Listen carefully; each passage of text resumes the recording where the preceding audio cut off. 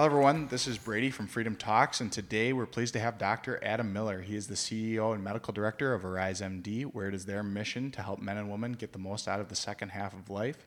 Dr. Miller has an extensive background, including dentistry, surgery, and anesthesiology. Welcome to Freedom Talks, Dr. Adam Miller. Thank you, Brady. So good to be here. So,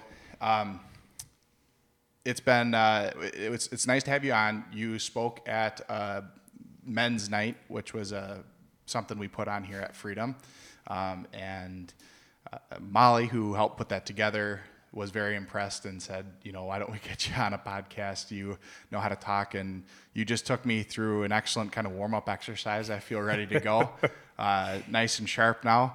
Yeah, that's combat brain training.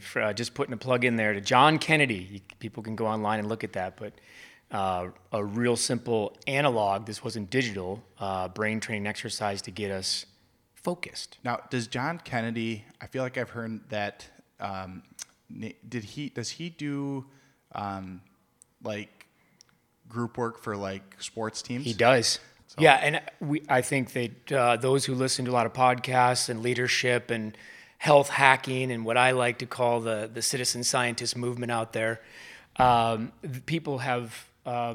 many people have developed their own morning routines, and the win the morning, win the day kind of thing. Yep. For me, neuropriming is really, really important, and this is just a small portion of my morning priming exercise. By the way, I also think, as a dentist, I also think that we need to prime our palates in the morning.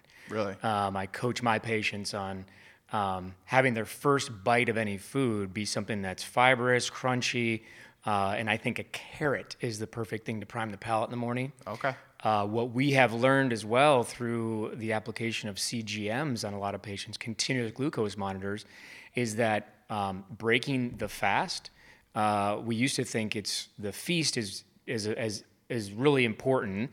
It's not just the fast, but we now know through studying these continuous glucose monitor results that what you choose to break your fast with really matters. So those out there who are listening who say, well, I'm that guy who fasts or a woman who fasts 18 hours a day and I eat for only 6 hours, the first bite of food matters, meaning make it zero carb, high protein, high fiber. You'll get less of a sustained glycemic response if you do that. So there's a school of thought out there that, hey, I paid my dues with the fast. Now I can eat whatever I want in the feast. But that first bite of food really matters. So brain training, combat brain training, going back to that, is part of my neuropriming in the morning. And I think whether it's combat brain training or another brain training exercise, it's worth it because we're so inundated and distracted. Okay. Yeah. So before we get too much into because you do a lot. You are very, very well rounded.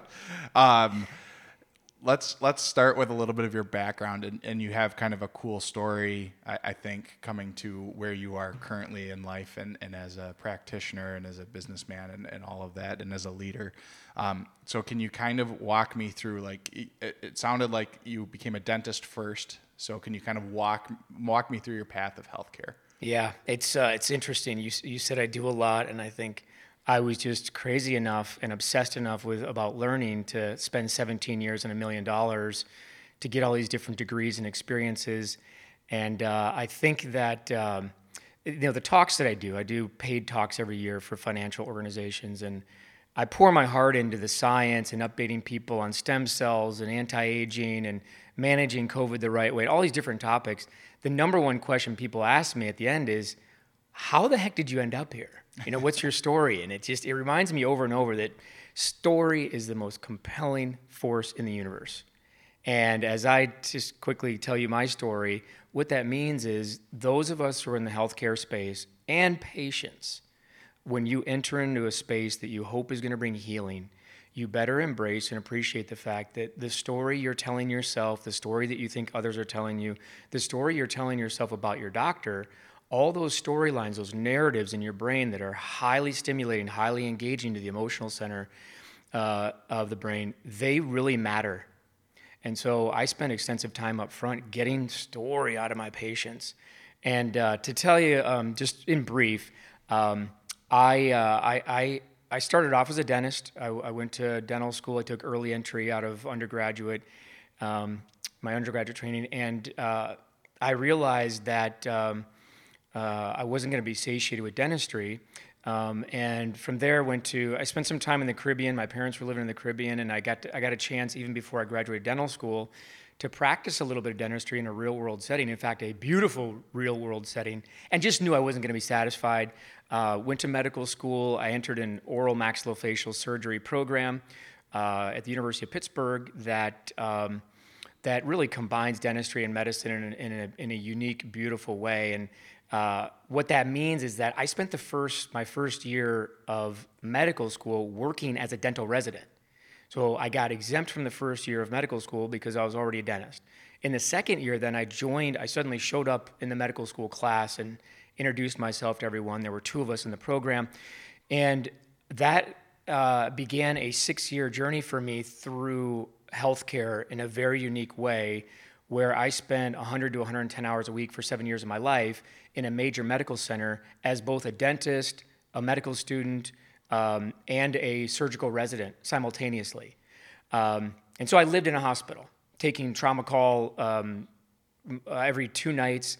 And I would literally go from 5 a.m. rounds with a long coat on, as a surgical resident, with a team being called Dr. Miller, to running to the call room, grabbing a granola bar, and then getting in the lecture hall and sitting down to listen to doctors who were calling me Adam the night before in the trauma bay or the emergency room, having to address them as professor and being their student. And that was my existence for 6 years. And at the end of that, I had accomplished medical school, also got my degree, did general surgery for a year and a half, did critical care medicine then for a year. And adding that medicine at the end of my training was one of those controversial things that had ever happened in the surgical residency. I got to the end of my surgical training and had some personal challenges in my life that kind of gave me a lens. The opening up of our view of life through adversity, really. But it made me look at my journey and say, gosh, I've given up most of my 20s and half of my 30s now. And I could see that I was becoming very myopic as a professional. Forget what industry I was in. I could just tell that I'd been on this huge arcing journey through this industry called healthcare. I'd become a dentist. I'd worked as a dentist a little bit. I'd now lived in a hospital setting for 6 years. And I could just tell that as I got closer to the finish line, my lens and my capacity wasn't broadening. I was getting more and more myopic. I could see that there were about 12 to 15 procedures that the rest of my life was sort of going to be comprised of. And it didn't add up to me. It didn't make sense to me. So I added a year of medicine, critical care medicine, to my surgical residency, which had never been done in our program before. And it really disrupted the culture and the ethos in our program. And I'm saying that because looking back, that was my first warning flare that the system overall creates myopic super specialists. Yeah, why? Like, how did you know that was like culture changing? Was there like backlash to that decision, like from others or from? Oh yeah, I mean, just the suggestion that I would add a year of medicine to my surgical residency at the age of 35, that created a huge ripple in our program, and it's not a knock against, I'm saying the program, not any individuals. Sure. But the mindset was, how dare you suggest that one of the top programs in the country needs to be modified in any way by anyone? Yeah, like almost said it wasn't enough, right? That's how they were looking at exactly. it. Exactly. And it'd be one thing to say you want to add a year of neurosurgery or plastic surgery. Yeah. But you're going to go do medicine? What that meant practically is that when I did finally do it, even though there was the threat that I might get kicked out of my program, and I'm not going to, I had gone through a divorce. There were things in my personal life that really shook everything up and made me see more clearly the professional side of my life and what things were wrong. And when I did finally add that year of medicine, I went from as a surgical resident, calling the medical residents fleas. Literally, the nurse would come up and say, hey, that woman that you did the trauma surgery on last night, her blood sugar is 330. And I would say, what are you telling me that for? Call the fleas. Yeah. We referred to the medical doctors as fleas. They just kind of hang around and stick to the patients, not really doing much. I then had to join them and deal with the backlash from them saying, like, this guy's a jerk. Yeah. So they use more colorful Typical, language, of course. like, surgeon. Typical surgery. surgeon. Yeah. But that was, I look back and I think that was the pain, and that was the best year of my life as a professional, because adding that year of medicine really opened my eyes to how ungratifying it is for medical graduates, residents, to give up so much of the training, to give up so much of your capacity. And so anyway, I added that year of medicine, and it really made me a better doctor. And then I didn't know this was going to happen, but as God would have it, I went into private practice. I did some medical mission work in Honduras and Guatemala. I had a life-threatening accident. A bridge collapsed in Honduras while I was on that trip, and that really kind of woke me up to the spiritual side of life and to the spiritual side of medicine, and the fact that I think I need to help patients reconcile their own death in order to bring more life to their path. After that mission work, I went into private practice. I did everything in head and neck surgery, facial cosmetic work, lights, lasers, sleep apnea work, reconstructive. I did everything I thought that would take me 20 years in about 3 years, because I went to a really, really busy practice in a semi-rural setting near Penn State. That's important because Penn State's one of the leading fencing centers in America. So I started to learn to fence. And because of that, I met one of the Olympic fencing coaches, a French Olympic fencing coach, Monsieur Martin. And if somehow, some way he hears this, healing high fives to you, Maestro. We call him Maestro. Anyway, I ended up doing surgery on him. And that went smashingly well, and I got invited to Paris. And that experience of doing surgery on him and then going to visit him at the training center in Paris gave me a little bit of exposure, I guess. And I was approached by one of the liaisons for Monsieur Martin, who said, I'd love to have you come join us in Southeast Asia. We've built medical tourism programs, and for people who don't really understand what that means, it's just generally what happens is in an economically favorable area, you bring high talent, and people travel to that space to take advantage of the currency while still getting excellent care. And ostensibly, the system is set up to be more efficient and more enjoyable as well. So I was recruited to Southeast Asia and helped a private hospital build a medical tourism program around what I called, at the time in 2008, integrative aesthetics. So we covered cosmetic dentistry, we covered mainly head and neck cosmetic surgery, some total body work, lights and lasers, and we had foot reflexology, we had nutrition, we had massage, we had 5 different languages being spoken in the clinic. And so that in 2008, I was doing at that time what just made sense to me as a guy who was a highly trained surgical subspecialist, saw issues with the myopic nature of our training system, added that year of medicine, and then there was no turning back. Like I could only look at the whole person, even as a surgeon. Applied that to a business model in Southeast Asia that was very aggressive. For the first time in my career, at the age of 37, I was invited into discussions about business, and realized that there's a massive pot of money in healthcare. I mean, I was working for one private hospital, and they didn't tell me they're going to do this. They just invited me to a meeting. I showed up, and it was 6 guys who deal with all the books in the business. Yeah. And they were showing me profit and loss and these numbers, and it was all alphabet soup to me. I didn't know at first, but I came to realize this is huge business. And physicians typically get a tiny percentage of it, and yet we're the worker bees. And so they gave me permission to think about business. which being a dentist first, the seeds were planted in dental school. But I can tell you in medical school, and I love my alma mater, the University of Pittsburgh Medical Center, wouldn't trade it for the world. But in medical school, the general message, even to this day, is we don't talk about money. You're going to be a doctor, for God's sake. The money will take care of itself. Just take care of people. Sure. And so to finish my story, I had that 6-year experience there.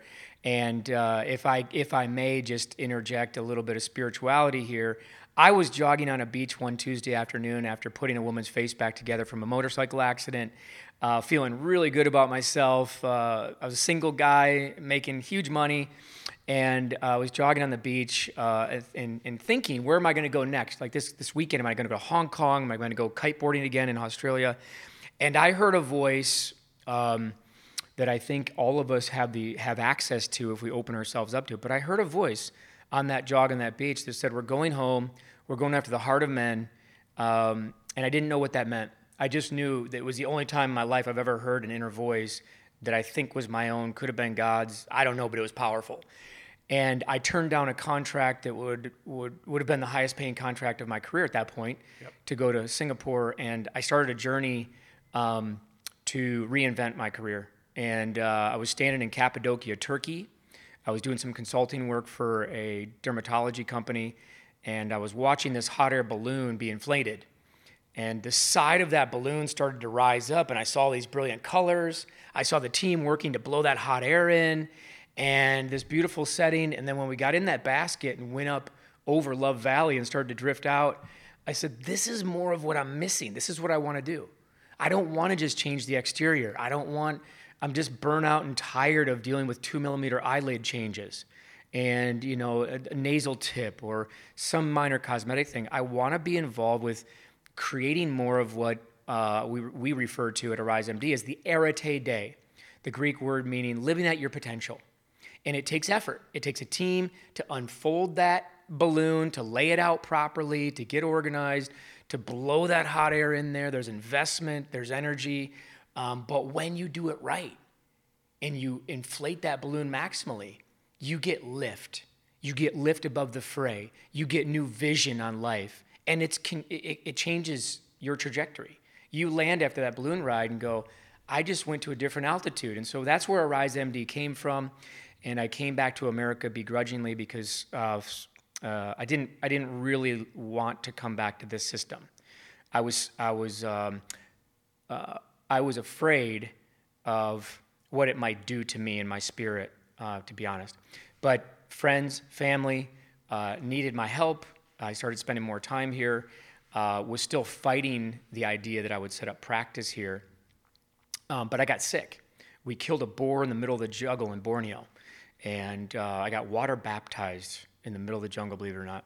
Part of that ceremony was we killed a boar. And absolutely wonderful meal, but about 3 days later, I started to get some GI upset. Within the coming weeks, hair started falling out. And fast forward 12 months, I had made about 6 trips back to the U.S., spent tens of thousands of dollars trying to figure it out. And to bring this all back right here to Milwaukee, I was sitting at my cardiologist's office in the hospital where, as a teenager, I used to cut the lawn around there. And it's the hospital that I used to dream of joining those in the white coats. I remember cutting the lawn as a teenager, watching these demigods walking in those white coats and thinking, one day I'm going to be that. And now I'm sitting there as a patient, and I'm talking to my cardiologist saying, 3 nights ago was the scariest night of my life. I woke up, my heart was pounding, my heart rate was 200, called 911. I thought I was having a heart attack. I found out in the ER it's pericarditis. And he didn't want to have a discussion about my gut health and the parasites and how that could be influencing things. And I'll be frank with you, I was depressed. I was just depressed. I was at one of the lowest points in my life because doctors, if you haven't heard, don't make good patients. And male doctors who don't have a game plan and don't understand what's going on, we can implode. And thankfully I didn't take up drinking or drugs or anything like that, but I was depressed. And when he's sitting there telling me that, you know what, just take some drugs and it'll all be fine. And I'm saying, you know what? Those drugs you're recommending have a high complication rate, sometimes irreversible to liver and pancreas. And did you know that in the ER, I just took 800 milligrams of Motrin, and my heart rate went from bouncing all over the place from 150 to 90 to 170 to a nice steady 70 beats per minute. Can we talk about an alternative? And the answer was, do what you got. Hey, if you want to be a difficult patient, do what you want to do. Really?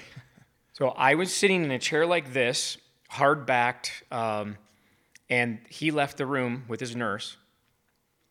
And she came back in and shut the door and locked it.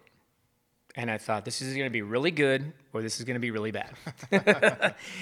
And she said to me, look, they are, I sit in on their meetings. There's a quota system. When you go out to the front desk, they have already pinged your insurance and they're going to run a whole bunch of tests. You have the right, and she's looking at me very sternly, you have the right as a patient to not run those labs, Yeah. to not do that. And I looked at her and I said, of course I have the right. Yeah. She felt like she was doing me this huge favor. I said, so sure enough, and then she said to me, and this was a game changer, she said, and by the way, I want to be a patient of yours. Oh, wow. And I just looked at her and I said, I have no interest in, doctoring right now. I'm not staying in the U.S. I want to go do another project abroad. This country's crazy. And she said, well, if you set up a practice, let me know. I walked out to the front desk and I just tried to walk out of the office, and the front desk girl said, wait a minute, we got to set you up on all this testing. And I said, no, thank you. And she looked at me incredulous Yeah. that I was telling her, no, Yeah. this is my body. This is my life. This is my decision.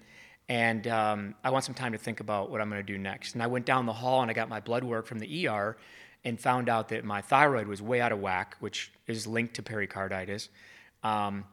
And what's just absolutely amazing is last week, the nurse who was in that cardiologist's office who told me that, she walked into my office 5 years later. I hadn't seen her since. But that moment for me when I finally got in my car was, that was the moment of reckoning about what am I going to do here? And what I ended up doing for myself as a patient was deep breath, looking online, signed up for a couple courses that would never pass the grade for my chairman from my residency. Because they're integrative, they've got holistic discussions about energy and nutrition and those things. But what they did have was they had a whole bunch of lectures on GI health. And I saw some discussions about parasites and dysbiosis. And I went to these meetings as a guy who was trying to heal himself, because I felt that the medical system was not going to give me the answers. And when I started to get well based on recommendations from these meetings and meetings with organizations like the A4M and the IFM and these other groups that are seen largely as fringe, kind of new era, my traditional colleagues would say kind of woo-woo, whatever that means. But I'm telling you that connected me to people who connected me to other people that got me well. And I was able to address my parasites. It took about a year. I was on sabbatical officially during that time. I had to give up a huge paycheck. I had moved into a small apartment. I didn't buy a new car. I got lean and mean. And I came out of that with passion and desire to be a part of the solution. And so I hung up a shingle here in Mequon, Wisconsin, and stayed in touch with patients from Asia, still was doing telemedicine at that time. Even though it was quote unquote, not approved, or there wasn't a formal regulation around me doing telemedicine, it was like, I know at this point that I better trust myself as a practitioner, and these people are my patients, and continuity of care matters. So I started doing some telemedicine and set up a little shingle, and I just said, I put it on God. You brought me back here, you helped heal me, and if you want to build something, build it. So now we're 3.5 years in, and we curate the lives of couple hundred incredible people. We refer to our patients as citizen scientists because every other industry in the world crowdsources user experience to accelerate and improve their product development, except healthcare, at least overtly. Yeah. Okay. But the reality is, we have a quote from Albert Schweitzer in our office that talks about the greatest healing happening when we allow the inner physician that's in each of us to go to work. I think that's I'll let you continue. I think that's an amazing kind of revelation you have because, if you think about a lot of patients that, we see in physical therapy, anywhere else, if they're not bought in, ultimately their long-term goals aren't going to be met, at least not normally, unless it's something simple. Right. What I talk about with our patients is it doesn't matter what they come to me with. Yeah. Erectile dysfunction, sleep apnea issues, getting their mojo back, stem cells, integrative dermatology stuff, dentistry. You said it. We do a ton of stuff. I was just crazy enough to get all the training. But the number one thing I start with every patient is give me at least 2 deep emotional whys for you wanting to get healthier, because you don't need to get healthier. Well, yes, I do, doctor. I need to get, no, you don't understand. I need to get healthier. No, you don't. Because you should have been in here a year ago. You're still taking your vacation. You're still getting to work on time. You're still making dinner. You're still mowing the lawn. You don't need it, okay? You want it. And I need to know what is the emotional story that we can highlight and bring to life, because we don't treat numbers. We treat a life. I don't treat numbers. I don't treat an individual. I'm treating a life.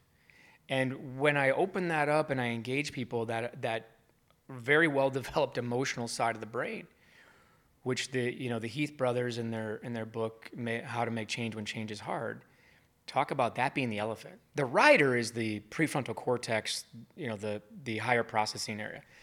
But comparatively speaking, the emotional side of our brain, our life, is an elephant.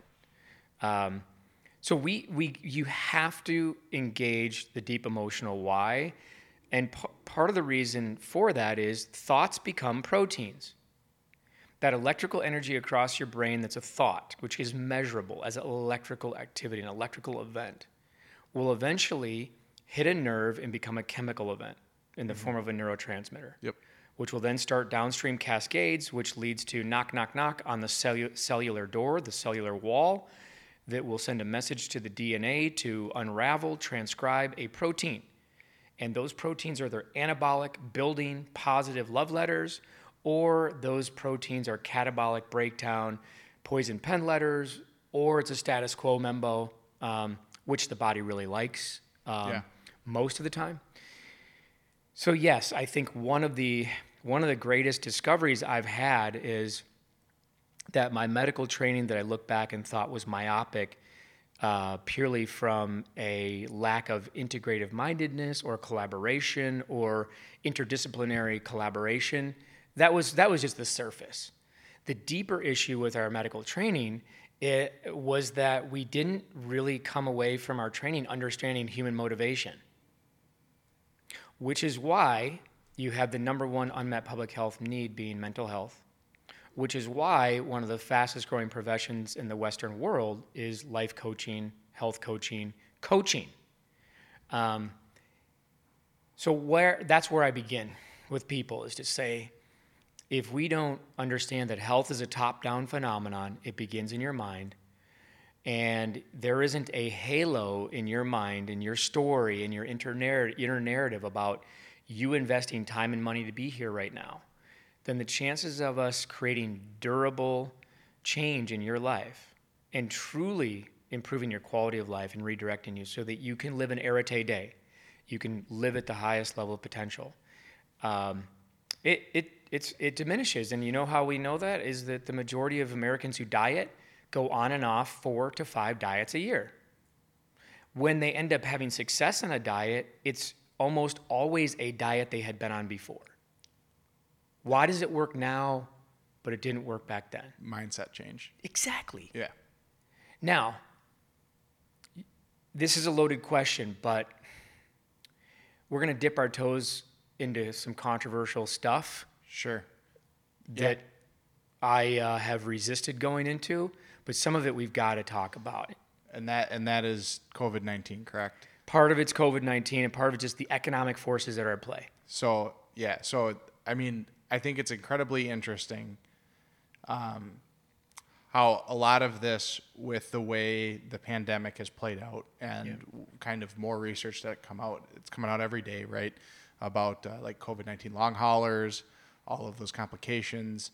Obviously, how a lot of medical practices have had to approach continuing care at the peak of the pandemic, when all of a sudden everybody was in this rush to do telemedicine, and didn't seem like any of the platforms were ready to go, whether it was insurances being ready to cover it or having plans in place to cover it, or even, PTs, us included, trying to put together, we had something, but not having like a set system already. But it sounds like through all of your experiences and being able to gather all that information, knowledge, and experience, and you were almost kind of set up perfectly to actually help. So even though you might not have wanted to originally get into it, you kind of were almost set to do it. Yeah. Oh, yeah. Well said. So. Yeah. And it's just a matter of, I think, a life principle that I value, which is staying malleable. Mm-hmm. That change is the constant. And whether you're reading Harvard Business Review on fulfillment and happiness, or any other leadership stuff, if you're not learning, you're not happy. Yep. It's part of being human. I want to jump up to altitude and just say that I'm going to land on patient responsibility, believe it or not, as the main take-home point, and to be excited as a person out there who maybe isn't thinking like a citizen scientist yet, but I'm going to underscore patient responsibility in the new era as being critical, and having advocacy, being your own best advocate, getting in the habit of reading and learning about the amazing human organism that you're driving around every day called your body, because I think that's the most important overriding principle. It's an inconvenient truth. The low-hanging fruit that people like to spend most of the time talking about is the system is broken. And the multiple, just in the past 24 hours, the number of people who've wanted to engage me in discussions about very controversial conspiracy theories and the government this and the government that. The number one take-home principle as you're filtering through the sea of knowledge out there and listening to different podcasts is get into whatever is going to empower you personally to take better responsibility for you and your family. Okay, so backstep. The system isn't broken, in my opinion. It has an identity issue. We brought home a glorified version of the World War II MASH unit and put it into an ivory tower, whereby we continue to do, and the highest net earning procedures or parts of the hospital are surgery, critical care, emergency medicine, and studies. It's a glorified MASH unit. If you ever watched the show MASH, or your parents, you never saw them sitting outside the green tent talking about optimizing the human body and preventing, right? It's reactive medicine. Mm-hmm. So I don't think the system is truly broken. I think it's had an identity issue for a long time that we're all waking up to. The system never set up itself and promoted with a big banner, we're here to optimize you and prevent future disease. Now, they never overtly said we are here to treat, only to treat disease, but they never said that we're here to prevent disease. Yeah. Yep. So they've kind of followed, the system's kind of followed through on what it promoted most, which is we're here to treat disease.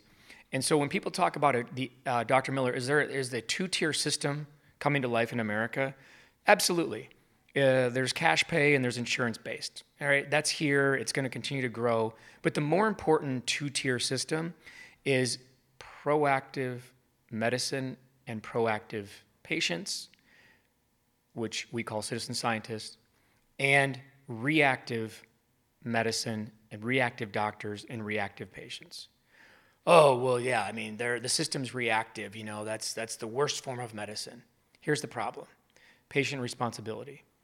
The vast majority of people in America, probably 95%, are still living a very reactive lifestyle about their health. Mm-hmm. And therefore, they're spending dollars in a reactive setting. And here's the key. They need doctors that speak that language. Yeah. Reactive patients don't do well with proactive doctors. which makes sense. And that, but it makes sense. But people really need to stop and think about that, because I can tell you from the trenches, my dad, who's a Midwest CEO type, who was raised in reactive medicine, kind of took that on with that male bravado CEO thing. The system's right. Evidence-based medicine is right. The ivory tower is right. What they say is right. Bottom line, not open to other discussions. Okay. Sure. That's how he was raised. He needs a doctor that aligns with his language and his lens in order to be effective for his path. Mm-hmm. That's the really important two-tier. And that's where that's why I'm landing in patient responsibility. It's easy to blame any aspect of life that's dissatisfying to you or painful to you on others. And people who are saying that they're not satisfied with their sleep or their pain management or what have you, and the system's broken, they have some arguments here and there that are for real. But the big issue moving forward for America and healthcare is right now we have a tiny minority of people it's growing, but who are proactive. They need proactive doctors. I'm one of them.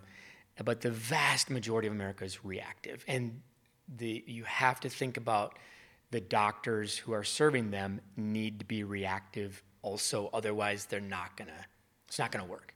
So as you kind of talk about this preventative approach versus reactive approach, like what are some of the solutions that you propose, both from the healthcare provider's standpoint and, as you had said, about the patient becoming their own scientist, right, and learning about more of their health and shifting that focus from being reactive to preventative? As you said, most of the mindset of the U.S. is still in that reactive phase. And so how do we slowly phase into the next generation of being more preventative in our approach? I think it's important to step up and just look at truths. And some of them are really inconvenient, like the fact that people have the right to do what they want with their bodies. Mm-hmm. That was a huge evolution in my approach to patients that really set me free as a practitioner. And I just want to pause and say that that's a really important statement, because over 90% of physicians are in surveys say that they're dissatisfied with their career. And we're supposed to lead the charge. A 2008 article in the Wall Street Journal, 2008, it was 90% of physicians said they would do something different tomorrow if they could get the same pay. And we're supposed to be leading the charge. So there's a problem. But think about this. It was a huge shift for me as a practitioner to sit with a patient who was paying me to optimize his body. And he comes back from a huge business trip in Asia, having inked a deal. And then after that deal, he went and did one of his favorite things in the world, which was to enjoy cuisine and high volume, and walked in my office with 20 extra pounds. It's like, where did that come from? You're paying me to optimize you. No, he's not. He's paying me to teach him and to lead him and to advocate for him and to navigate for him and to walk with him. Mm-hmm. And at that moment, at that season of his life, he sits down in the big chair in my office and he puts his hand on his new belly. Mm-hmm. And he looks at me, and I go to the whiteboard and I outline our progress, where we've been. Here's the recent labs. Here's where you're trending. Here's our benchmarks that you outlined a year ago. Now let's dig into the nitty gritty and figure out what we're going to optimize next. He looks at me with total content and peace, more than I was experiencing that week, and says, I know you're upset about this, but I'm okay. I have decided, I think he said, 90 days from now, I'll get back on track. So I'll be all right, Doc. But for right now, I'm totally okay with this. And I'm trained to not be okay with that. Yeah. But that was a shift for me that, the translation, the word doctor is based in doceria, which translates as teacher, not healer. Mm-hmm. And I'm here to walk with him, to teach him what I know, and to not shy away from all aspects of life, not just perfect metabolics and perfect body shape and composition. So I think on the practitioner side, a very, very scary thing presents itself, which is, are you truly willing to care for and walk with people, which would require you being vulnerable also, and would require you at times taking a loss on the scoreboard, so to speak. Yeah. This is the whole George Burns smoked a cigar every day, but he lived into his 90s. Who am I to tell him not to smoke that? On the patient side, I think that going back to this idea that the majority of Americans are in a reactive mindset, and therefore, here's the new thought. Therefore, the doctors serving them need to speak the reactive language. Interestingly, highlights the deep need for the other vitamin C, which is connection and community. Okay? We need to, and this is why health coaching and those instances that or those companies that offer community, whether it's Noom or any of these, they recognize that maybe the greatest accelerator in getting people where they want to go is organizing them in the right tribe. All right.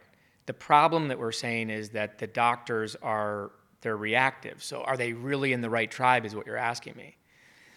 And that comes down to this very exciting thing happening in the modern era of information and the opportunity for teaching or doctoring coming from new sources. There is, if I want to address those patients out there that are complaining at the Friday Fish Fry about how bad their doctor is, while they are taking their body that's got a BMI of 42 and going to have 3 beers and a basket of fries and all this, and they haven't exercised in 2 weeks, you have the right to do that. Mm-hmm. But are you truly taking responsibility for that? And so I think there's a discussion to be had, almost like an actuarial type of discussion about doing the thing that I try to do in my practice, to me, that is probably the place where medicine needs to evolve next, which is trying to give more realistic risk stratification. All right, you with me? So yeah. I think, yes, the identity thing is a bigger deal than the system being broken. But there are economic pressures that, because of the way the system is, because of its identity, because it's a reactive system, because it fixes broken bodies. Mm-hmm. Certainly there are economic pressures in that business model. And by the way, let's all be reminded, it's a for-profit business. Yeah. There are economic pressures in that for-profit business that would diminish or hinder the education or the doctoring of patients about what their true risk is. Because if you are really good at connecting with people, having doctors or teachers that were vulnerable enough to connect on a human level and give that other vitamin C, while educating them while asking them, look, you want to be at your granddaughter's wedding dancing with her. Yep. The guy says to you with a tear in his eye, I didn't have my dad because he died of a heart attack. Here are the stats and the numbers. If these biomarkers, like homocysteine, for instance, in 1997, there was New England Journal of Medicine publishes an article sort of underscoring this new era of biomarkers, where homocysteine, which is an amino acid, normal byproduct in the body, should be converted in the liver to methionine in a healthy liver. It's easily measurable in blood. 1997 New England Journal says if your homocysteine is above 12, your 10-year survival, if you already have an existing coronary artery condition of coronary artery disease, your 10-year survival is 85%. Okay, those sort of numbers start to get interesting, kind of can be compelling, especially if you're more engineering-minded and numbers-minded. I think medicine has done a disservice in not giving people a more human side while educating them on what true risk stratification is, instead of you shouldn't drink too much and you shouldn't eat too much and you need to exercise more. Because most guys, highly educated, highly successful guys, when you sit down and have a conversation like this in my office with them, whether it's true or not that the system did its job or didn't do its job, the reality is the majority of those guys walk away saying, what I heard was, you need to change in ways that I already knew, Yeah. but they're not giving me a compelling path, tribe, community, to make that change. Yeah. It's like truly like under the surface, like you said, it's like eat healthy, exercise, live your life. It's a very simple solution for a lot of things. But just because it's a simple solution doesn't mean it's simple on the execution side of it. And to get to that point where you want to execute on that, right, you need all of these motivators, and learning can be one of the largest motivators. Am I correct in that, or is that, am I misunderstanding a little bit? One of the key points is if there's an area that I can criticize medicine in, it is this. We have done a really poor job of truly educating the public on what risk stratification is, and we have not applied research dollars to better understanding true risk stratification. Take the number one killer, for instance, coronary artery disease, heart attack. Yeah. Every 46 seconds, we had a heart attack in this country. Half of those heart attacks, the victim, the patient, is laying in the hospital bed in the ER, and the wife is being told, he's having a heart attack. And she says, we were at the primary, 40% of those patients were at the primary care doctor within the last 6 months. Yeah. And roughly 40 to 50% of them had the top 5 risk factors controlled. So if we just started there, and in the trenches level, the way this plays out for me is most cardiologists are not talking with their patients about the impact of cortisol. Okay. Which we've known since the 80s. High cortisol after 30 minutes starts to plaque arteries, drive calcium into arteries. So I just sort of look at these kind of real world barometers, and remember, I was trained as a surgeon, so I just kind of look around and I go, we've got the number one killer, okay? Like, that's a pretty big deal. Mm-hmm. We should probably be extremely evolved in our risk reduction protocols, and it should pretty much be a household conversation, right? Yeah. But yet, our clinicians in the trenches aren't even talking about cortisol and its impact on the heart with patients. And the clinicians will say, well, I don't have time, and if I do, guys don't want to hear it. But the thing they're not saying is, and you haven't been trained with the tools to talk about how to reduce cortisol. So what is it in that situation? What is it like to be a patient in your office compared to what we just heard in the general healthcare setting? It starts with me as a practitioner who has an extraordinary collection of training that I could hide behind, being humble and vulnerable about the fact that I am in a service industry. And I need to approach my business like the finest restaurants that I love to dine in, and I'm happy to tip them. I need to approach it like the hotels that I love. It is a product. It is a for-profit business. And my product happens to be the welfare and the doctoring of patients. And I'm not 100% responsible for your outcomes. I am 100% responsible for doing everything I can with my training and my faith to be the instrument for you. And so in my practice, I will say, you indicated in your intake that you're here because of energy issues, you're concerned about sleep apnea, sexual dysfunction or ED. These are some of the top things that I'll say, but I need to understand why you haven't had success yet. And I need you to talk to me about your relationship with medications and your relationship with your own body, and your relationship with, the doctors previously. And they'll kind of look at me like, well, yeah, I mean, I can kind of get at that. And I'll say, you're in the financial world. And you guys put all of your new clients through personality tests, right? Because and every other industry knows, that if I don't understand you, how to communicate with you, how to work with you, it doesn't matter what product I'm offering you. our chances of success are a lot lower. So I demand upfront vulnerability and transparency, and I'll tell people, you can go to my website and click on in my bio. You'll see every procedure I've ever had done to myself. I've walked in from head to toe. I used to do hair transplants. I had a hair transplant. I used to do gum surgery. I've had gingival surgery. On and on and on.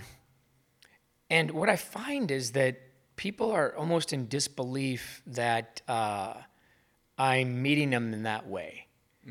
And I tell them, you're here because I have a lot of sexy Boy Scout badges. That's what kind of draws a lot of people to me, and they want me to be their guy. Yeah. And some of those people want to pay me a lot of money for a year to guard and shepherd and navigate their family through this labyrinth called the healthcare system and life. And it's a real honor to do that. The balancing act for physicians isn't to, in my opinion, to get in the minutia and be a benchtop researcher while being an excellent clinician. We are rapidly moving towards AI in the same way the financial world has its frontline legion of wealth advisors who are out building the relationship, understanding the client, really digging into what that person wants out of their life. And then the back end, the higher, are all the product brokers who are doing the technical stuff. Yep. And saying we have quants in financial world who are processing and analyzing and then delivering these products in a translatable form for you. And we're following an algorithm that applies to 80% of people for that particular indication. That's happening. And a lot of your listeners may hear that and say, I don't like the sound of that. I'm an individual. I still romanticize about the black bag and the doctor. Oh, no. I literally have a black bag right here. I walk around with it, right? People who can't see us, I have a black leather bag sitting next to me. Yep. And I do house calls. I do office calls. And what that has taught me is that people's context really matters. I have created a program called the Kitchen Quarterback, where instead of talking about nutrition in the office, they pay one of my staff to go in the home and do a laboratory. It is a very unsavory, somewhat chafing conversation to hear a doctor talk like this, but it is the reality. Are you of a positive mindset going into that AI-generated healthcare system? Because I do think there's a lot of benefit to it. I just talked to a podcast will be coming out shortly, Joshua Budman, who his company, he did some tissue analytics and wound care, and created a program that helps doctors with chronic wounds and things like that. But he's hired by NetHealth to make, I think he was saying like 80% of their company in 10 years want to be almost all based off of AI software in some way, shape, or form, whether that be billing, wound care, different applications that they have going for them, the way they operate, and all that stuff. So are you of a positive mindset that that's where we're heading? That it's going to help us, that it's ultimately going to be beneficial, or as long as it's still balanced, we're good? Oh, I think it's such a great question because it just blows up this fog that we need to quickly eliminate from the healthcare discussion, which is, on the one hand, it makes us all realize that people really want to be valued as an individual and a human being. And it also tells us that when people hear this language and they react, it's because they still actually want relationship. Don't treat me like a number. Yep. I hate to tell you, but 95% of people have accepted being treated like a number and have done very little to get over that and change it for themselves. Yeah. So I love the spirit of the pushback because I go, good. You want to be treated like an individual. You want personal touch. You want to be valued for your unique journey. I see human beings as unique, living, breathing, purpose-filled works of art. Okay? So let's have that discussion. And if we have that discussion, it's going to lead to the responsibility that's on you, even by the revered CDC. which said in 2008, the average American has 80% control based on how they sleep, whether they eat, what they drink, who they relate, over most chronic diseases. And I think they said 40% control over your risk of getting cancer based on lifestyle. How are you doing on that? With that information. Yeah. Which leads to, okay, doctor, well, then you tell me. Okay. Time is money. Business takes time. Doing doctoring takes time. AI is a tool that is going to accelerate treatment for 80% of the most common ailments. Why?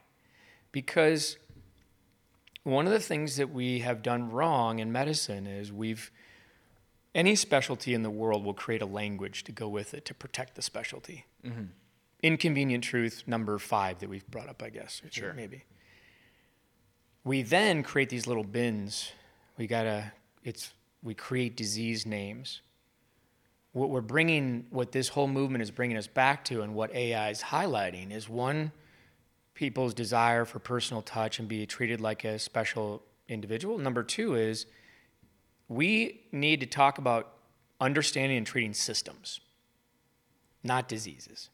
So I saw a new patient yesterday who came and he came as a COVID consult. Okay. But he's got a history of Crohn's. And I said, so basically our discussion is about immune integrity, immune balance. That's what we need to do. We need to study your immune system and figure out all the things that influence your immune system, including the fact that you've got that periodontal pocket around your upper left molar, including the fact that you've got, this eczema, that I smell cologne on you. What kind of fragrances are you using? How's your immune system being stimulated? You mentioned a cat at home, but you don't like cats because they make you sneeze. So it's really a discussion about your immune system and not a specific discussion per se about Crohn's. Does that make sense? Yeah. So what that tells you then is, all right, so AI isn't there to diminish my value and my uniqueness. Okay? It becomes powerful and applicable because if you take a systems approach, the reality is you have a limited number of systems in the body, and we have a design to the body. And if you understand what that core design is and how things are meant to function, and you understand how far your delta is from normal, it turns out that the majority of people have a similar dysfunction, and therefore you can create AI through millions and millions of samples of how to get back on track. And here's how we know that AI works. People are doing Google Doctor. They're going out. They're crowdsourcing user information on their own. Well, that worked for this woman with 2 kids who's 45 years old in Brisbane, Australia, and it worked for that woman who's 45 years old with 2 kids in Boston, Massachusetts. Therefore, click, purchase, delivery, package open in my body, and it worked for me. I don't know, the balance of that scale of like being an individual. The nice thing, in my opinion, about AI is it's like, yes, it is treating you as that individual because we need to collect data from you as an individual, because if we can put it into our algorithm, our deep learning process, whatever it might be, that's like, just like you said, that's what's going to help us create the solution that helps multiple people, and that we can predict what might happen, and it can be part of that predictive process that you mentioned earlier, by using that unique individual and what's going on with them as data. Yeah. So, and what makes you unique is, it's important to say out loud, is far and away your head and your heart, not the physiology under the hood for the vast majority of people. So the Danish twins study and other studies that have challenged the nature versus nurture debate, it's pretty clear that the vast majority of your risk for disease is based on nurture and not nature, not your genetic blueprint. So that's why I go back to systems-based biology, system-based medicine. And what you want from your practitioner moving forward is somebody who understands that the real action, the real work, is actually up in your head for Yeah. most people. Well, and like you talked about your thoughts becoming proteins. I mean, it makes a lot of sense the way, if your DNA spindles are bound up because of certain external factors, right? They're not going to get translated Yeah. into proteins. Yeah, people need to be reminded of the wart studies on visualization and visualizing your warts going away. People's warts went away. Really? I didn't know. This is one of the classic. amazing. No, it's great because this is one of the classic avant-garde research papers that's kind of thrown into med school. Yeah. One of the very few. Okay. And I think it was in our it was in our psychiatry rotation. And just praises to Western Psychiatric Institute in Pittsburgh, just an amazing place. But it's slid in there, and all the students kind of light up and go, oh my God, Yeah. mind-body medicine, psychosomatic medicine, like that's like intuitively, or like I think our spirit all know that it matters because for our own life. Yeah. People battling IBS know that when they're more stressed out, their gut goes south. Yep. People know with eczema and psoriasis that when they're stressed, they get flares. They're fiery on the surface. And yet, in medical school education, it was a really big, exciting moment to hear a study like that. Like, you're kidding me. Why? Because we have diluted the experience. We've diluted our lens on the human body, and we've spit out this thinking, this system thinking that that did not include discussions about the mind-body connection in any real way. It would add a year. It would add a year to training, or maybe we need to get rid of a year of training and just supplant it. But either way, what we're faced with is the reality that when it comes to a debate about AI, the real debate is who are the curators for making sure that it's validated, for that it's not overreaching, and that it takes into account, to the best of its ability, in a way that's alive as an organism and evolving as we move forward in time, the mind-body connection and the need for personalization. But you know who's really leading this, interestingly, from where I sit, is the modern specialty lab companies. Okay. Yep, the companies that are doing things like analyzing the gut microbiome in our patients. So all of my patients, most of my patients, I should say, we study their microbiome. We have them collect some stool. Medicine's humbling, people. We have them collect some stool, and we have them collect some spit and some urine. Yeah. And we take this discussion about the gut-brain axis, and we make it a little more objective. Those companies are really cool. They are immensely helpful for a guy like me to accelerate care with the modern patient. But what they're also doing is they realize that when they give us our reports on the data, these reports are 12, 13 pages long. And they've developed their own databases so the patients that get a stool test, they fill out a small questionnaire. The company that does that testing, they have hundreds and hundreds of thousands of people who have filled out that questionnaire and have produced this objective data about their gut health. Things like presence of pathogens, E. coli, Salmonella, H. pylori.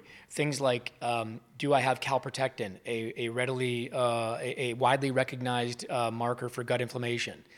And that AI doesn't lie. If you've got 1 million people that are saying that I don't sleep well, I'm dissatisfied with my work, I feel tired, I rely on caffeine a lot, and I have high levels of akkermansia, and I have high zonulin indicating leaky gut, and I have low secretory IgA, my immune system's low, and I was just diagnosed with Hashimoto's thyroiditis. Like, that picture I just painted for you, the reason it rattles off the top of my head is we see it all the time. So systems-based biology and thinking, the vast majority of people have a design that when it's honored and measured and respected, it works pretty darn well. Yep. Therefore, that means the Toyota business model can be applied there a little bit. Truly, if it's done right, you can correct systems with an 80% program. Like the same program, if you're doing the right intake questionnaire, if you're understanding the landscape and you have high enough numbers and you're using AI, you can deliver templates of care in a pathway that I'm telling you I do mechanically every week in my practice that will work for about 70% of people. I'm already doing it. I am the AI. Yeah. But what I'm telling you is this profile walks into my practice 70% of the time. They spit out this data 70% of the time, and I apply this template 70% of the time. Yep.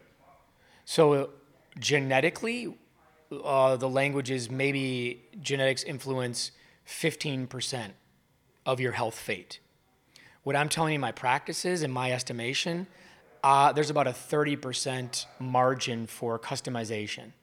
Okay. And almost all of that, a lot of that has to do more with the psychology, the head and the heart, psychosomatic medicine, behavior modification.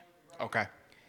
Therefore, I'm just moving the AI from my brain to a computer that somebody who costs less could administer and I oversee. Gotcha. That has to happen. That is happening. Specialty lab companies are driving a lot of that. And for people who don't like the sound of that, I really hope they re-listen to this conversation.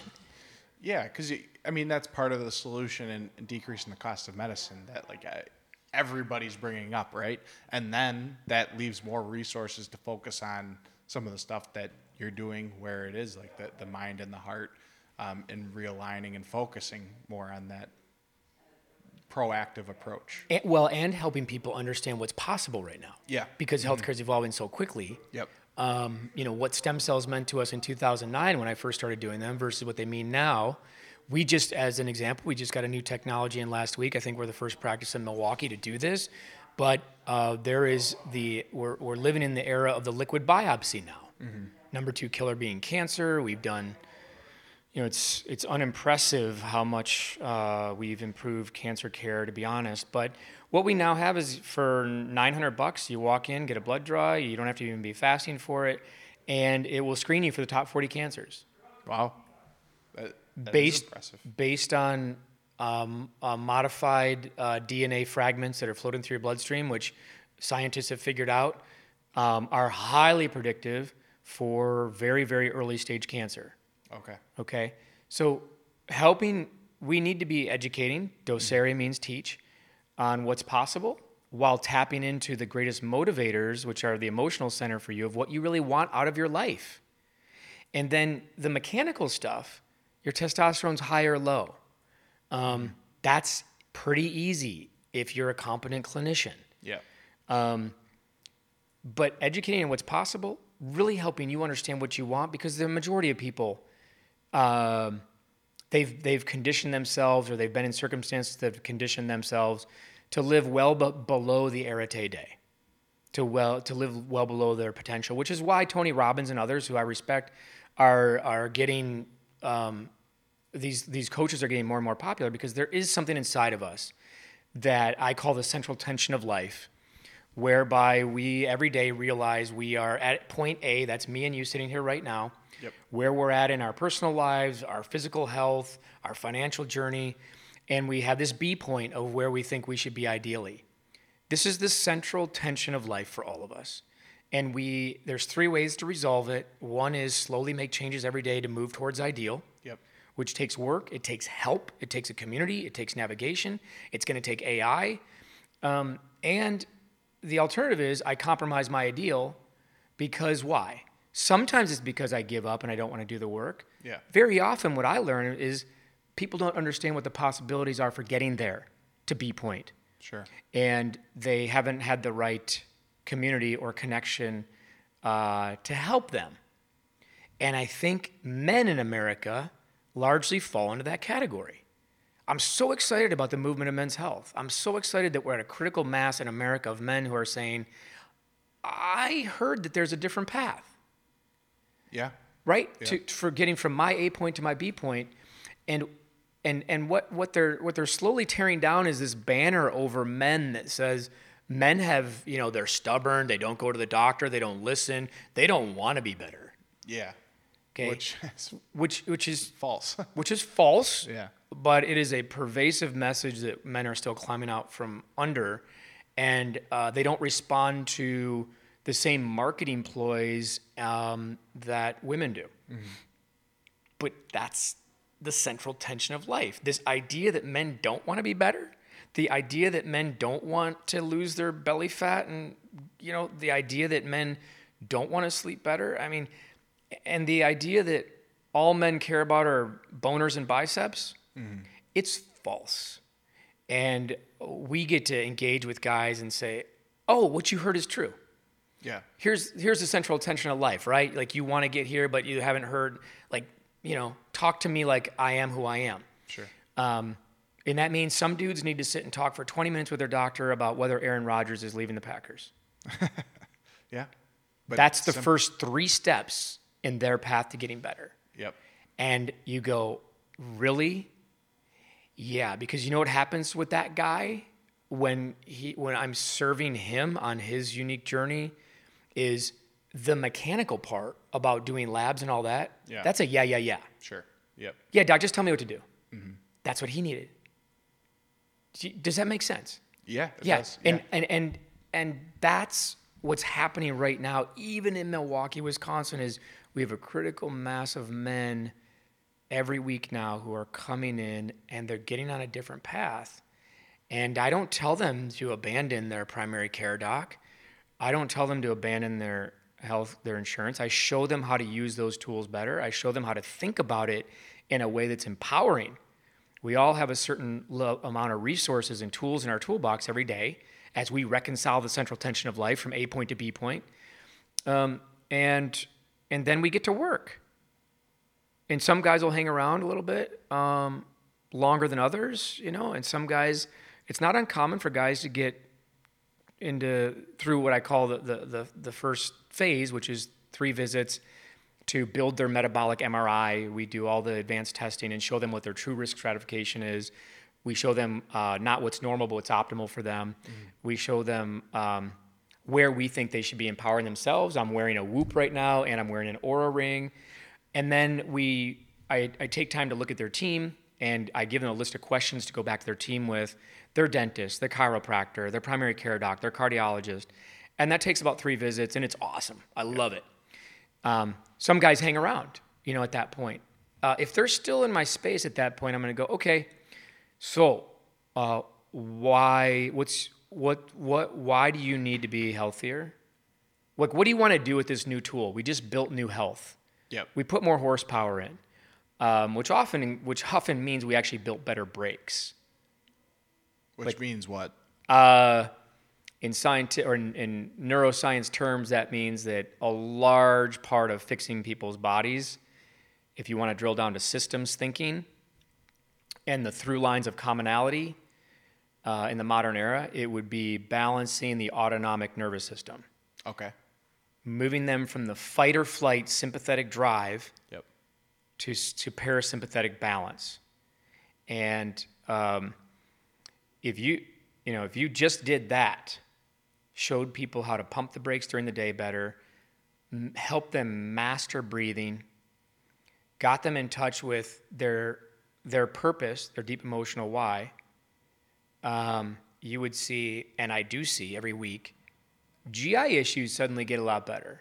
Mm-hmm. They start sleeping better. Therefore, there's more growth hormone at night released.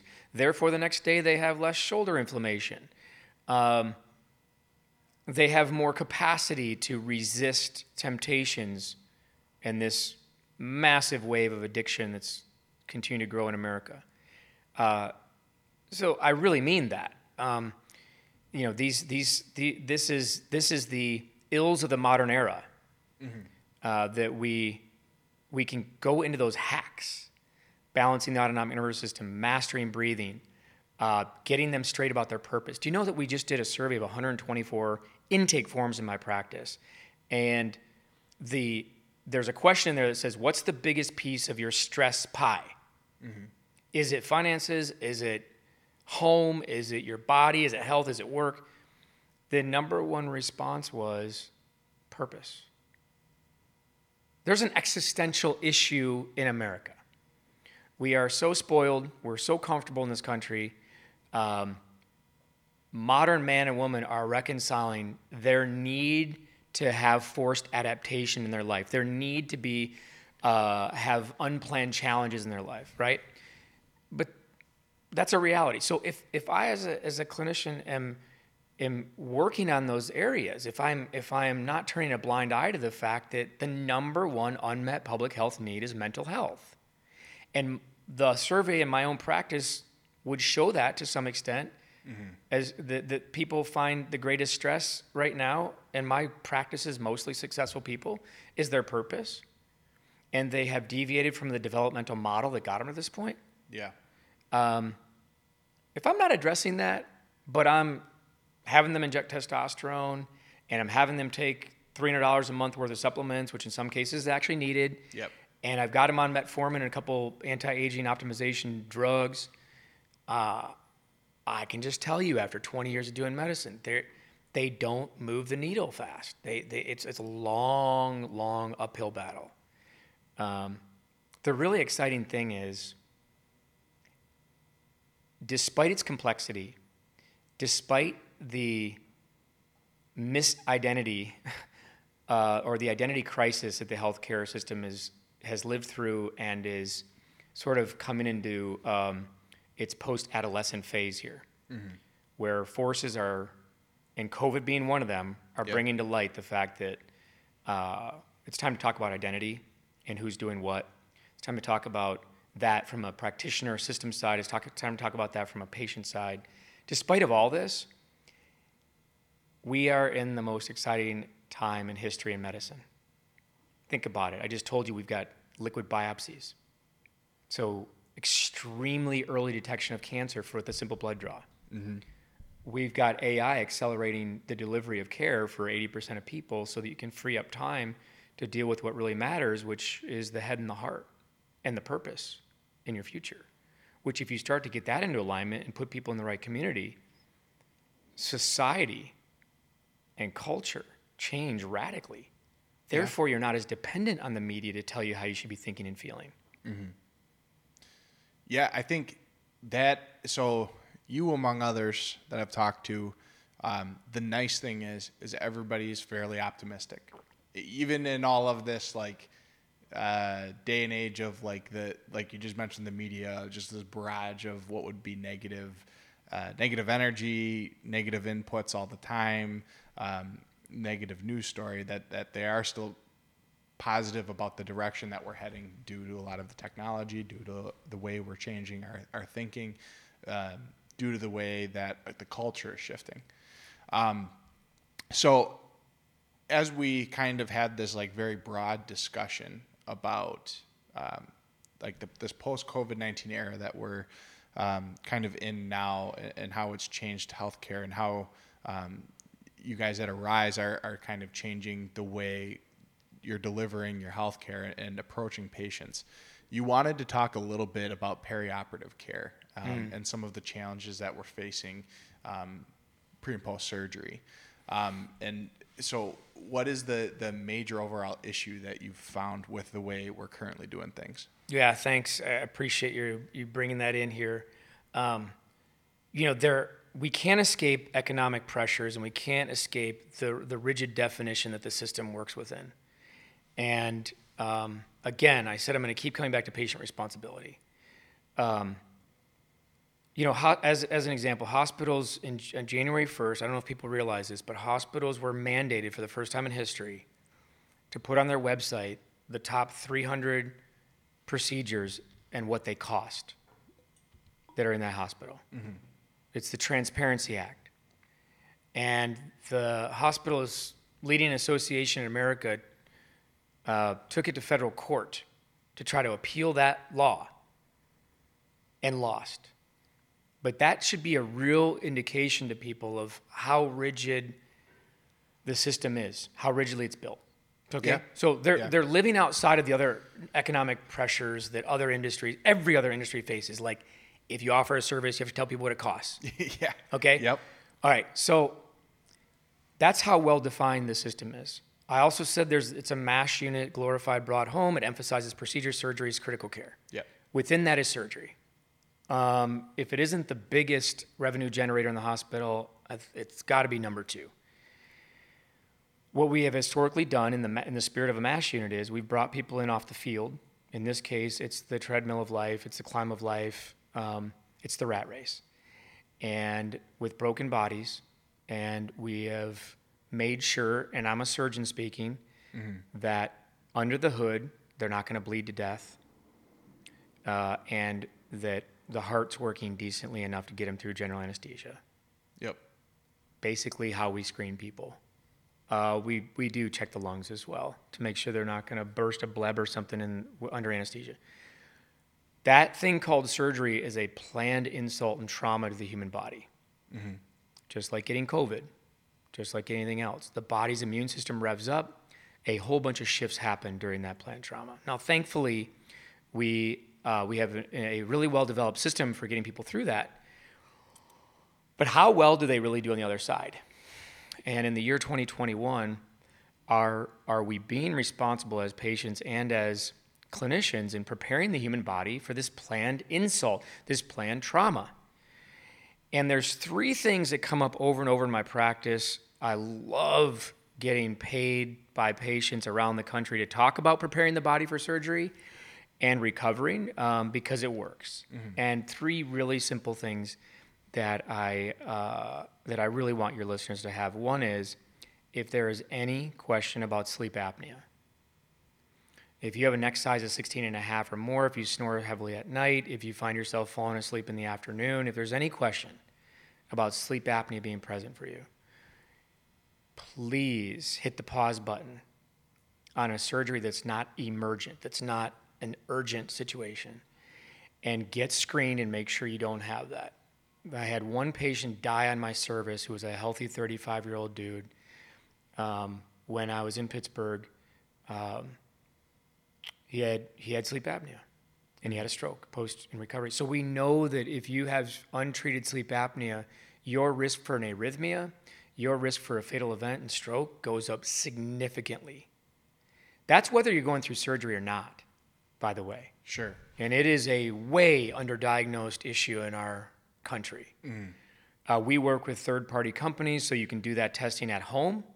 But number 1 would be, if there's any question about sleep apnea, please get screened before you undergo general anesthesia and are then left in a recovery room for an overnight stay in a hospital.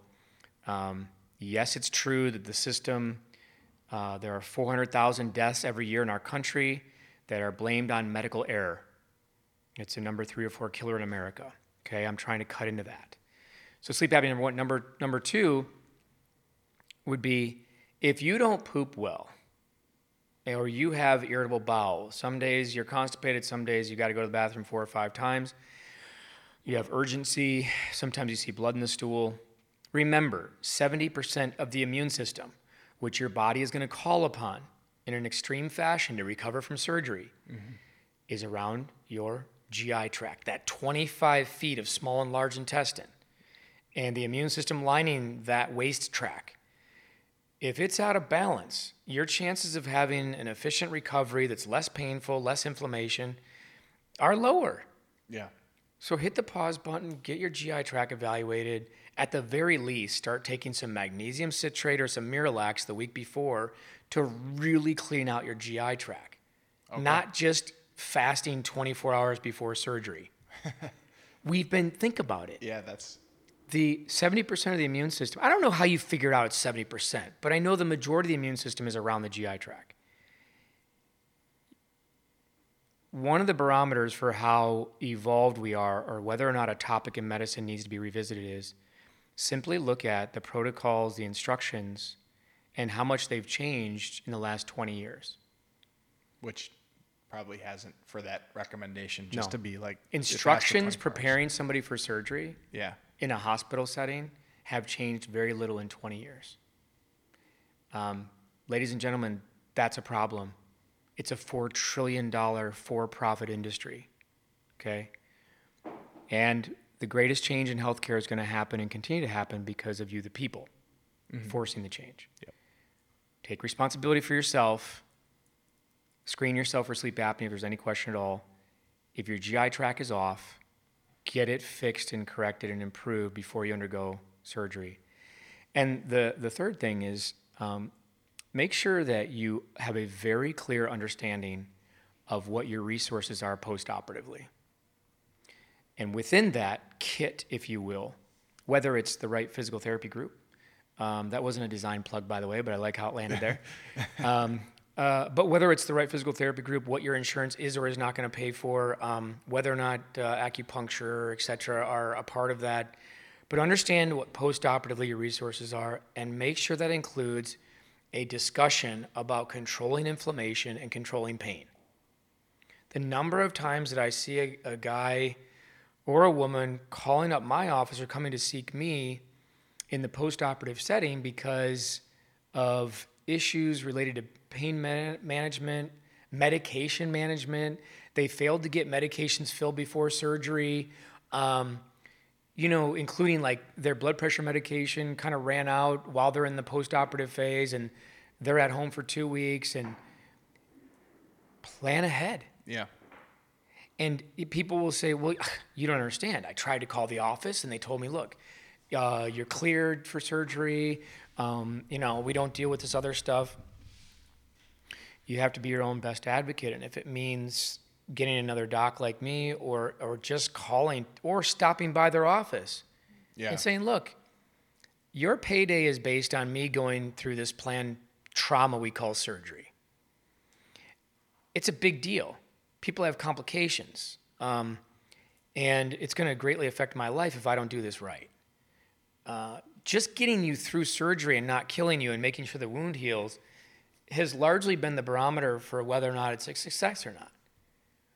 But I see how it impacts people's lives, their homes, their work, their quality of life. And what I'm saying is a little bit of planning up front, including discussions about controlling inflammation and pain afterwards, and all your other medications lined up. Do you have the refills you need? Because you may be laid up on the couch for 2 weeks. You may have a minor complication like a little bit of a bleed, or you had some shortness of breath in the recovery room, or a bleep on your EKG that you end up spending an unexpected week in a hospital. Mm-hmm. The last thing I'll say in terms of that discussion is, we know, and we've known for decades, that patients who undergo general anesthesia, 100% of the time they get a metabolic acidosis. It's transient. But the human cell will go to great lengths to maintain 3 things: pH, hydration, and temperature. Mm-hmm. When it comes to pH, it wants the optimal acidity or alkalinity for that inner environment of a cell is about 7.2. But when you undergo general anesthesia, you become acidic. And drinking alkaline water is not enough, okay? It's just not. My brother's a PhD water scientist. We talk about this all the time. It's not going to do it. But what can do it is, immediately after surgery, leading up to surgery, take the recommended 400 to 800 milligrams of magnesium. It's widely accepted that the average working adult in America needs extra magnesium. The soil quality, nutrient density, we don't have the mineral content that we used to. And life is more acidic now than it was before. We'll leave it at that for now, but a very simple thing that I do with my patients is say, look, here's some data on metabolic acidosis that happens transiently. You're having a bone cut. It's called an osteotomy. Your orthopedic surgeon knows that bone cells, osteoblasts, osteoclasts, do not like an acidic environment. They shut down. Take some magnesium. Ask if you can take some magnesium immediately after surgery, like that night. Get alkalinized. as quickly as possible so that you're creating the inner terroir, the inner environment for these cells to work optimally. When I say all that, it kind of makes sense, doesn't it? I mean, it seems kind of basic. You want to create the best environment. I mean, all the three phases that you talked about, right? Sleep is one of the best ways to help your body recover. And if you've got sleep apnea, you're obviously not getting the benefits that sleep is supposed to provide. You're talking about creating the proper chemical environment within your body to help out. And then the third one, which is escaping me, which was the Preparation. which was preparation. Yes. For and planning for managing inflammation and pain and having your other basic meds in order. And you mentioned sleep. Thank you. Just reminded me. Yeah. The other thing is that people don't sleep in hospitals. Yeah, it's tough. It's Yeah. it's a mic drop, right? Like, wait a minute. You get 50% of your growth hormone released in deep non-REM stage 4 sleep called delta sleep, slow wave. And we don't give our patients who are trying to heal their own internal growth hormone release when they're trying to heal and they need it most. The other thing that happens due to sleep deprivation and stress is we know that testosterone levels plummet in hospitalized patients, which is why I was given one rule about testosterone during my residency, which is we never check testosterone in hospitalized patients because it's always going to be lower than when they're at home. But why? Yeah. Then the question is why wouldn't you do something to help that? You tell me, my friend. I mean, right? But, Because what does that signal called testosterone really mean to a healing patient who's just gone through a planned trauma? It's a huge anabolic signal. yeah, it needs to build up. Yeah. Yep. And we're doing joint surgery. Yeah. Yeah, I know when I had brain surgery when I was a kid, and therefore I've had to be a citizen scientist for most of my adult life, which does include using exogenous testosterone sometimes.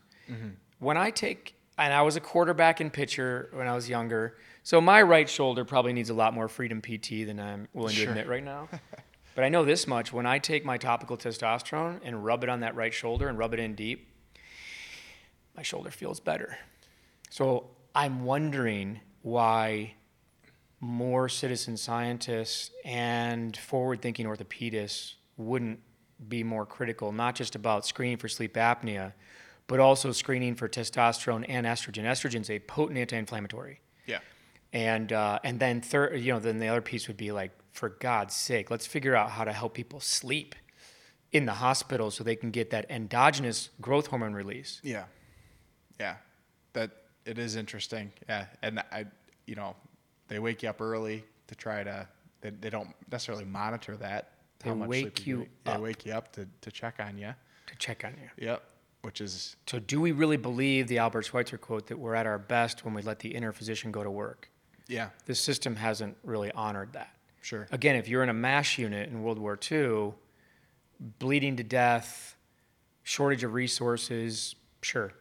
You may go in and wake the soldier up but we're in the year 2021. Yeah. And what I'm saying is these signals and threats on the body should be evaluated and optimized before someone goes through a planned trauma called surgery.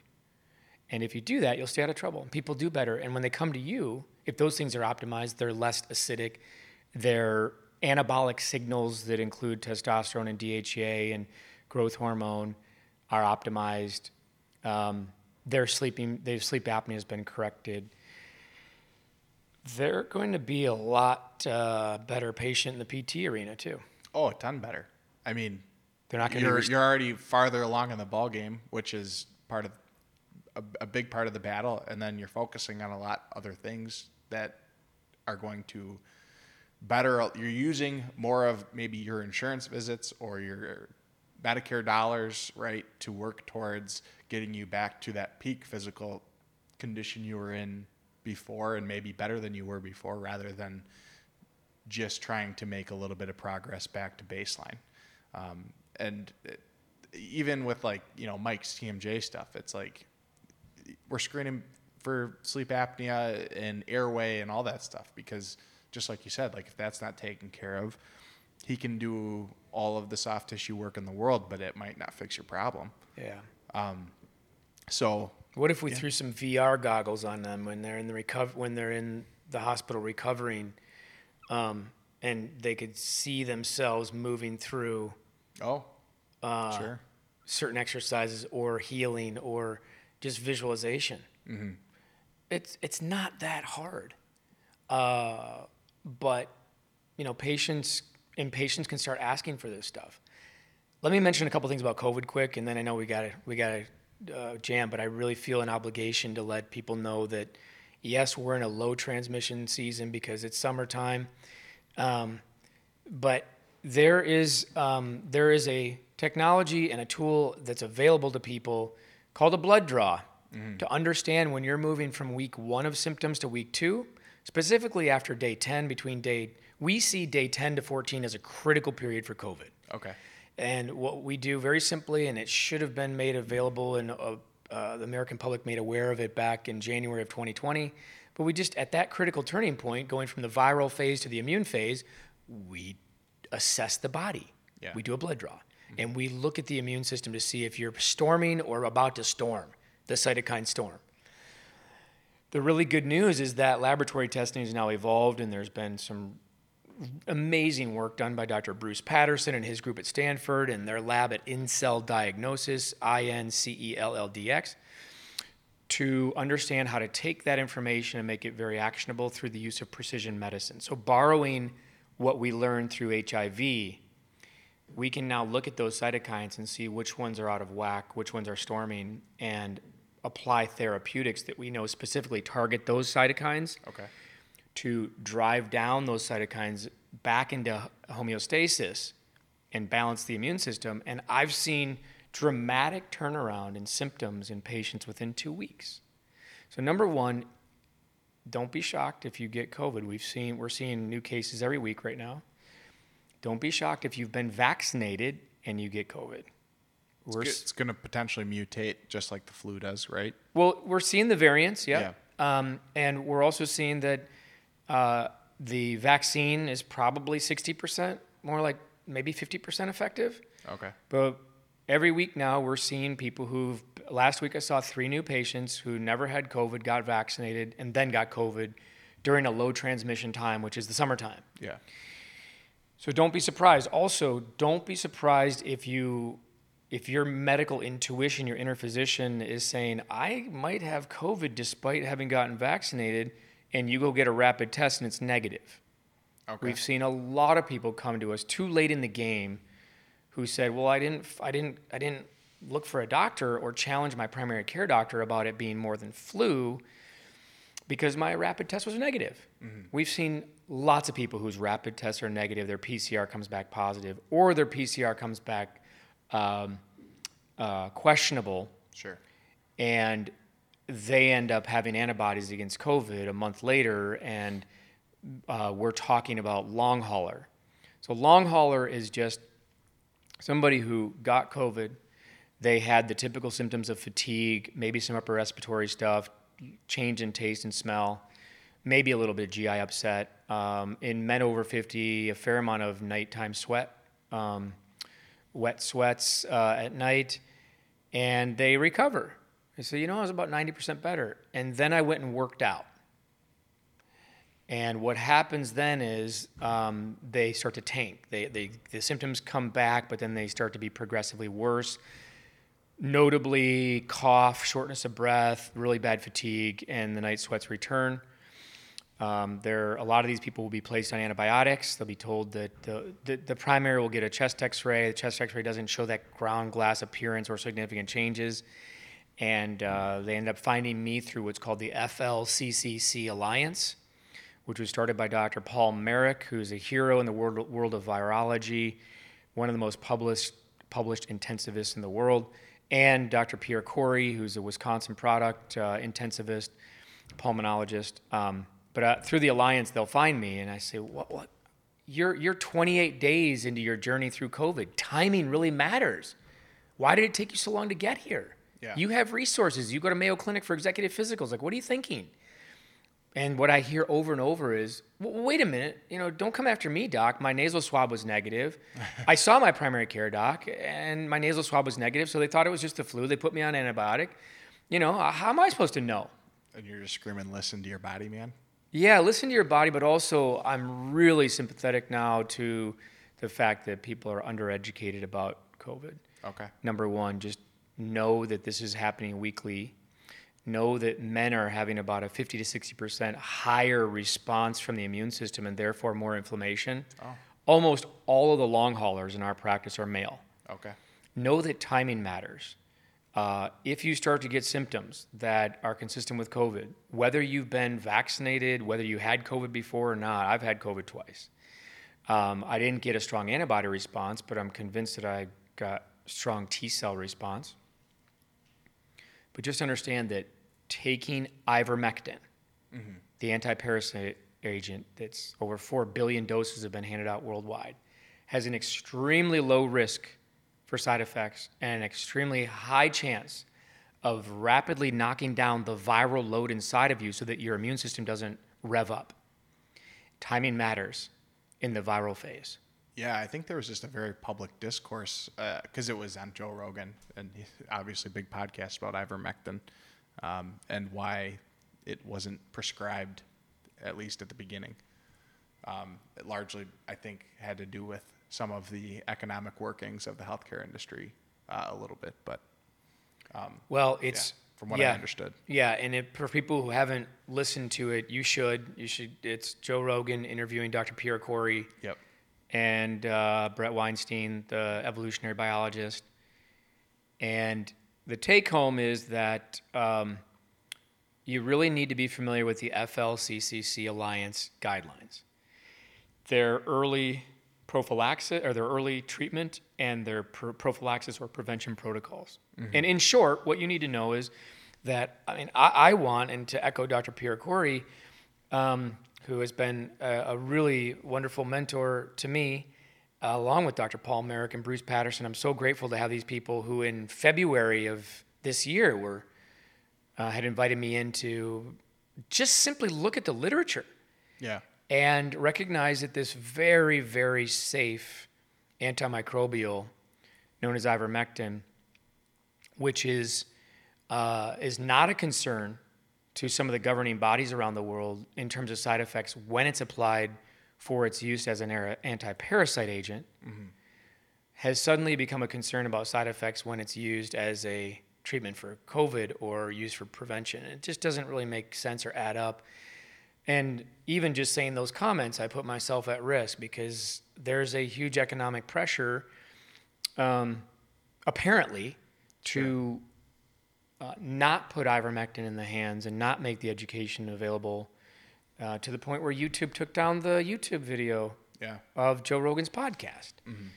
But the data is overwhelming. The science is there. And I guess what I really want to do is not get into that. I want to speak to what is happening week in, week out in my practice here in Milwaukee through telemedicine around the country and our local patients. I can tell you, we have not had, knock on wood, we haven't had any of our patients who follow our guidelines get hospitalized. And we've had dozens and dozens and dozens of COVID patients of all different severities. We haven't had anybody die. And our patients, even those who are at high risk, quote unquote, because of their age, because they're male, because they've had a history of heart and lung disease, because they've had a history of autoimmune disease, none of them have had persistent complications. Okay. Now, and furthermore, when we've been referred patients from outside our practice, when they're in the later stages, when they're out of the viral phase, into the immune phase deep, when we've applied the protocols following FLCCC, people have recovered. The most dramatic example in recent times would be last week, a person who came to me who thought he was at day 7, but when we looked at his history, he was day 28. It wasn't the flu, it was COVID. And he's in my parking lot. I'm dressed up like a Smurf, listening to him, doing a blood draw in the parking lot, and putting this all together. his lungs were scary. He was sweaty and clammy in the parking lot. His wife was changing the sheets every morning because he was sweating through all the sheets every night for over 2 weeks. Wow. We put him on ivermectin, fluvoxamine, pravastatin, a temporary statin. I don't write a lot of statin drugs, but it's about endothelial health. COVID is a vascular disease. It's vasculitis. So we do everything we can to improve vascular health in the short term to get this guy's immune system to reset. Mm-hmm. And within 48 hours, he was feeling 40% better by his estimation. Yeah. Within 4 days, he's 70% better. His lungs sound better. He looks better. He's not sweating through sheets at night. And what is he asking? Why did I have to go through a month of this if within 4 or 5 days? And so what part of this podcast is about is just making people aware that you should be following the FLCCC Alliance. You should consider a consult with a doctor like myself or see about getting ivermectin at home in your apothecary so that if you become symptomatic, you can immediately start dosing this drug, which works as an antiviral, has some anti-inflammatory properties, but helps reduce viral load. Yeah. The other things that we do to help reduce viral load is, again, a bit controversial, but we work with a company called Biobotanical Research, and they make a product called Biocidin. And Biocidin is something that's been used for a decade to help reduce flu symptoms, shorten the duration of flu symptoms. It's a wonderful adjunct. It's 17 herbs that you can spray in the back of the throat. There's one human study showing an increase in antibodies. But we know anecdotally from the network through Biobotanical Research that it is highly effective at reducing the contraction of flu, but we've seen it work very well in shortening COVID symptoms as well. So we do that, and certainly people are welcome to reach out. You can just email info@AriseMD if you want more information about that, but at least be aware that if you or a loved one's getting that 7 to 10 day mark for symptoms, go get a blood draw and look under the hood. Don't live in fear. Don't pace the house wondering if you're going to, end up in the ICU. Go study your body through a blood draw and find out what the true state of affairs is. Yeah, I mean, it sounds like just like the kind of overriding theme of what we've been talking about. It's like be your own citizen scientist. In this specific case, apply it to COVID. Yep. And do yourself a favor and get it looked at. Exactly right. You can go to lifeextension.com. You can buy your own lab requisition. Mm-hmm. What do we order? We order a CBC, we order a CMP, we order a SED rate, a D-dimer to make sure there's not any clotting going on. We look at ferritin and liver function, and I do a urinalysis. And if you're further down the line, if you're like this gentleman who came and thought, well, I think I'm about a week to 10 days into it. No, you're 28 days in. It's worth looking at in-cell diagnosis and going ahead and just ordering the long hauler panel and looking at your cytokines in more depth. That's about a $380 investment. The simpler panel that you can order through my office or through Life Extension might cost you $100. But yeah, study yourself. It just breaks my heart that so many millions of Americans continue to live in fear because they don't know. Yeah. And when we don't have a sense of path for the what ifs, we get anxiety. Which is understandable. Yep. But yeah. There is a path. Yep. COVID is fairly predictable at this point. And if you get to day 10, it's extremely unlikely that you still have replicating virus, or you need to worry about going to a clinic. Certainly wear a mask, that's fine, but go get a blood draw as you're turning from in that day 10 to 14 period. That can be the basic blood draw through my office. But if you're further out, then you may want to go ahead and just get the InCell DX panel.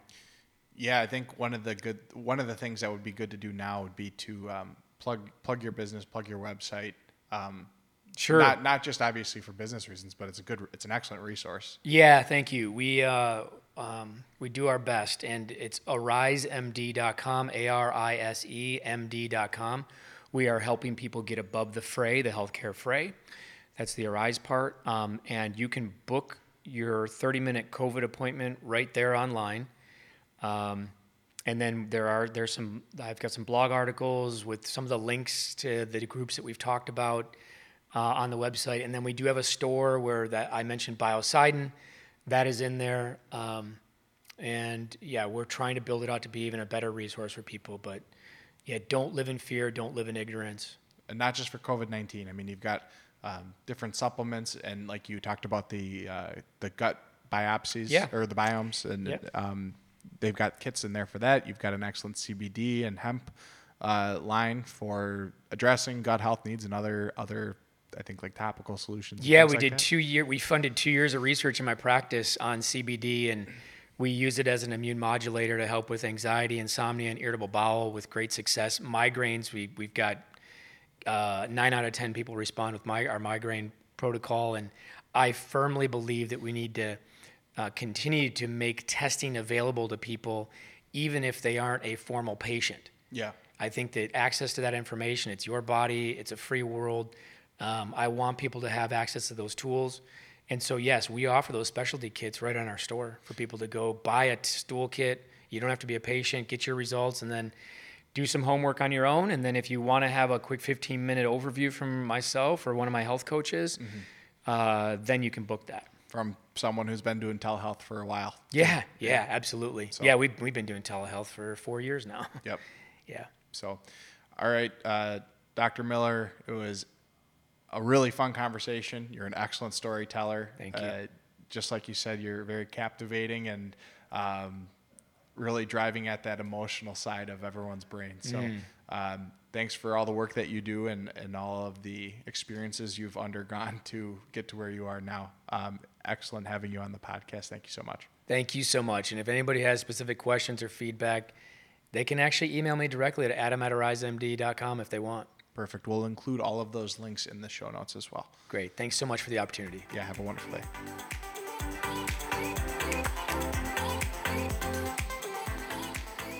This podcast is brought to you by Freedom Physical Therapy Services, providing one-on-one comprehensive physical and occupational therapy services, including women's health, chronic pain treatment, TMJ, and more. With 4 locations in Fox Point, Grafton, Brookfield, and Mukwonago, Wisconsin. More information at freedompt.com.